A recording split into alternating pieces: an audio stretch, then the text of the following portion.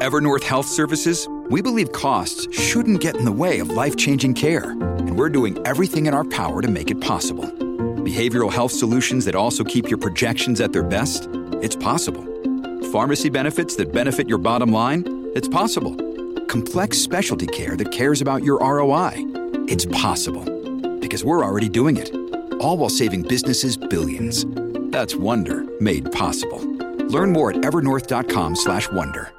A cosa serve la valigetta che il presidente degli Stati Uniti o della Russia portano sempre con sé? Ogni volta che sono lontani dal palazzo presidenziale vedrete un agente della sicurezza che se ne prende cura. Ecco, è uno degli oggetti più preziosi e pericolosi del pianeta. Consentirebbe infatti di dare avvio a un attacco nucleare col lancio di centinaia di missili. Parliamo della valigetta nucleare. Ciao ragazzi, io sono Alessandro Beloli e questo è il podcast di Geopop, le scienze nella vita di tutti i giorni.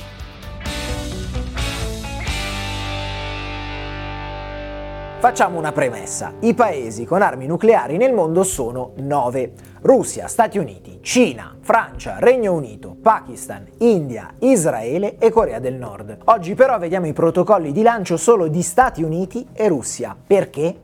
Perché sono di gran lunga i due paesi che hanno più bombe, circa 4.000 a testa. La Cina al terzo posto ne ha 10 volte meno. È sempre tantissimo, però capite che si trova su un'altra scala. Nello specifico, ufficialmente gli Stati Uniti posseggono 3.708 ordigni nucleari, di cui 1.770 pronti all'uso e 1.938 in sgabuzzino, per così dire, cioè che avrebbero bisogno di una sistemata prima di essere utilizzati. La Russia ha più bombe in totale, sono 4.489, ma la quota di quelle pronte all'uso è più bassa, 1.674 contro le 2.815 in sgabuzzino. Dopo aver visto questi numeri macro passiamo ai protocolli di lancio e partiamo dagli USA. Il presidente americano può dare avvio al lancio di ordigni nucleari da postazioni fisse, come la Situation Room della Casa Bianca, ma quando è in giro è sempre accompagnato da una valigetta del peso di circa 20 kg, che si chiama nuclear football, che viene definita così, cioè pallone nucleare, a cui solo lui ha accesso e che gli permetterebbe in teoria di innescare un attacco a distanza. Per farlo dovrebbe anzitutto passare un processo di autenticazione. A questo scopo la National Security Agency genera dei codici ad hoc, i codici d'oro, e li stampa su una tesserina di plastica detta biscotto, grande più o meno come una carta di credito e coperta da una pellicola opaca per nascondere il suo contenuto. Il presidente deve avere il biscotto sempre con sé, insieme alla valigetta, e deve pure ricordare quali tra i codici stampati sono veri, perché per una questione di sicurezza sono quasi tutti falsi. Non si sa peraltro ogni quanto tempo vengano cambiati il biscotto e i codici. Ma a cosa servono?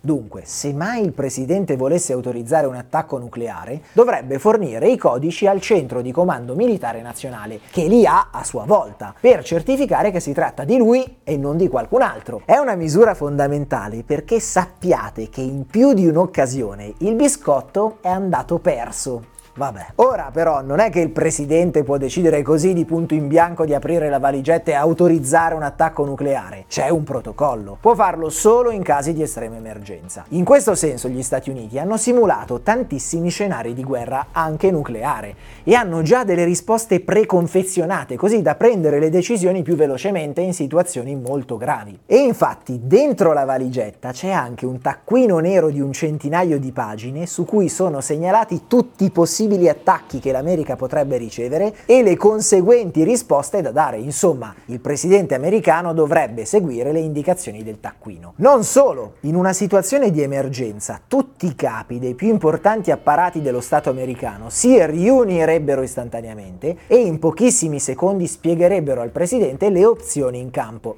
Chiaro che poi toccherebbe a lui scegliere cosa fare e dare il via libera. Domanda: e se fosse necessario avviare un attacco nucleare ma il presidente fosse morto o la valigetta rubata o danneggiata? Probabilmente esistono protocolli che non conosciamo. È certo però che esistono delle postazioni fisse per gestire le emergenze e che anche la vicepresidenza ha una valigetta e un biscotto di scorta.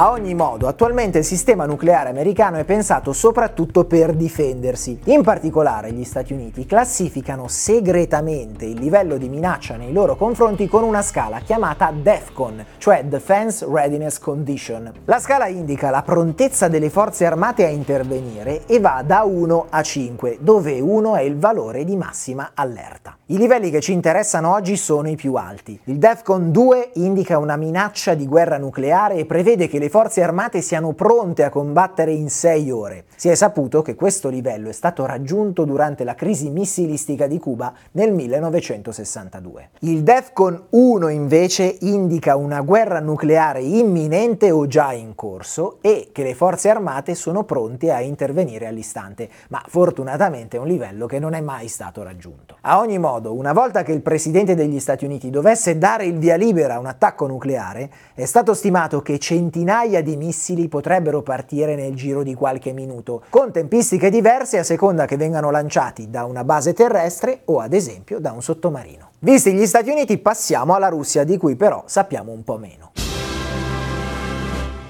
Anche il presidente russo non può decidere da solo di utilizzare armi nucleari. Per evitare che prenda decisioni affrettate e unilaterali, infatti, deve avere l'ok del capo di Stato Maggiore Interforze, cioè il capo delle forze armate della Russia, e del ministro della difesa. In una situazione di estrema emergenza, infatti, le 3 cariche dello Stato verrebbero informate subito delle possibili opzioni in campo e toccherebbe a quel punto al presidente prendere una decisione, ma dovrebbe avere l'appoggio dei 2 colleghi. Nel caso fossero d'accordo, dovrebbero inserire un proprio codice cifrato all'interno di un terminale che, quando non sono all'interno di edifici specifici, si trovano anche dentro una valigetta. Attenzione però, ognuno ha la sua, quindi in Russia le valigette sono 3 e sono chiamate chigiet. Peraltro, per sicurezza esistono anche 3 valigette di scorta. Ora, e se il presidente non si mette d'accordo con gli altri 2, cosa succede? Ecco, non lo sappiamo con esattezza, ma è chiaro che ci sarà un protocollo per evitare la paralisi. A ogni modo, una volta innescati, i missili nucleari pronti all'uso potrebbero essere lanciati dopo ulteriori procedure in 5-15 minuti circa. Ma le valigette sono mai state attivate?